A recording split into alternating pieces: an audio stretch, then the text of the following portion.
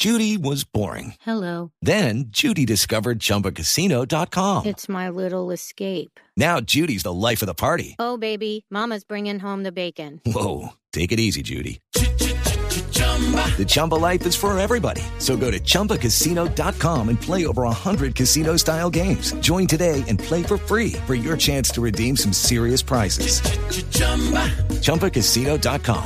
No purchase necessary. Void where prohibited by law. 18 plus terms and conditions apply. See website for details.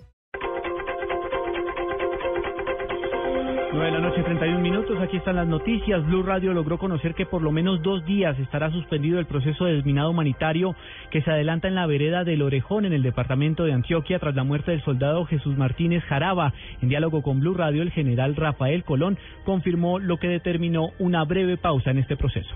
Es implementar lo que sea necesario. El proyecto se mantiene y pues es una tarea específica que se deriva de los acuerdos que están desarrollándose en La Habana.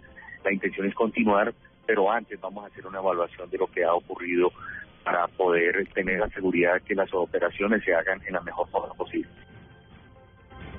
Entre tanto, también habrá cambios en los batallones de desminado humanitario que están participando en este proceso. Los detalles con María Camila Díaz.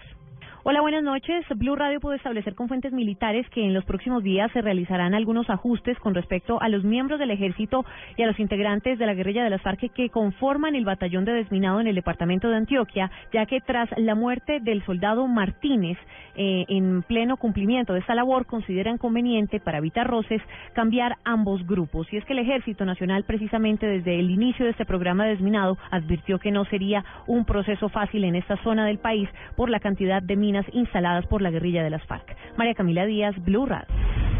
El expresidente Uribe fue enérgico al rechazar el desescalamiento del conflicto que comenzará a partir del próximo 20 de julio. Manifestó que a la vida no se le puede poner calendario. La noticia está en Manizales con José Fernando Berrío.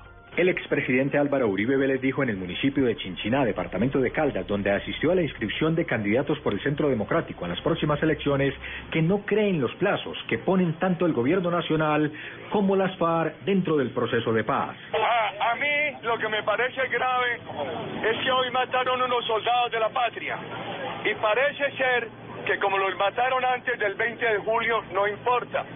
¿Quién dijo que a la vida se le puede poner calendario? La vida hay que respetarla todos los días. Nos ofende mucho que entonces digan maten hasta el 20 de julio y después del 20 de julio no maten. Dijo que la propuesta de concentración que entrega el Centro Democrático, así no la tengan en cuenta, es la que serviría para el proceso de paz. En Caldas, José Fernando Berrío Becerra, Blue Radio. El Partido Cambio Radical anunció que la próxima semana definirá a qué candidato entregará su apoyo para la alcaldía de Bogotá. María Juliana Silva.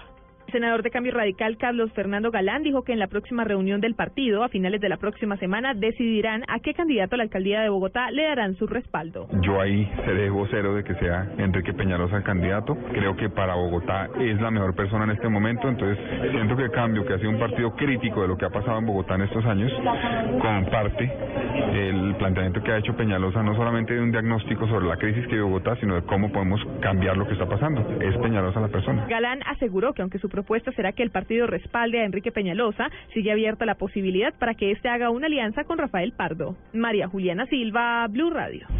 Lo más importante en el mundo hasta ahora, el expresidente de los Estados Unidos, George Bush, fue internado tras haberse caído en su casa en Kennebunkport, en el estado de Maine, en los Estados Unidos, este miércoles en la mañana. Así lo acaba de informar el vocero Jim McGrath, quien dio a conocer la noticia al canal CNN.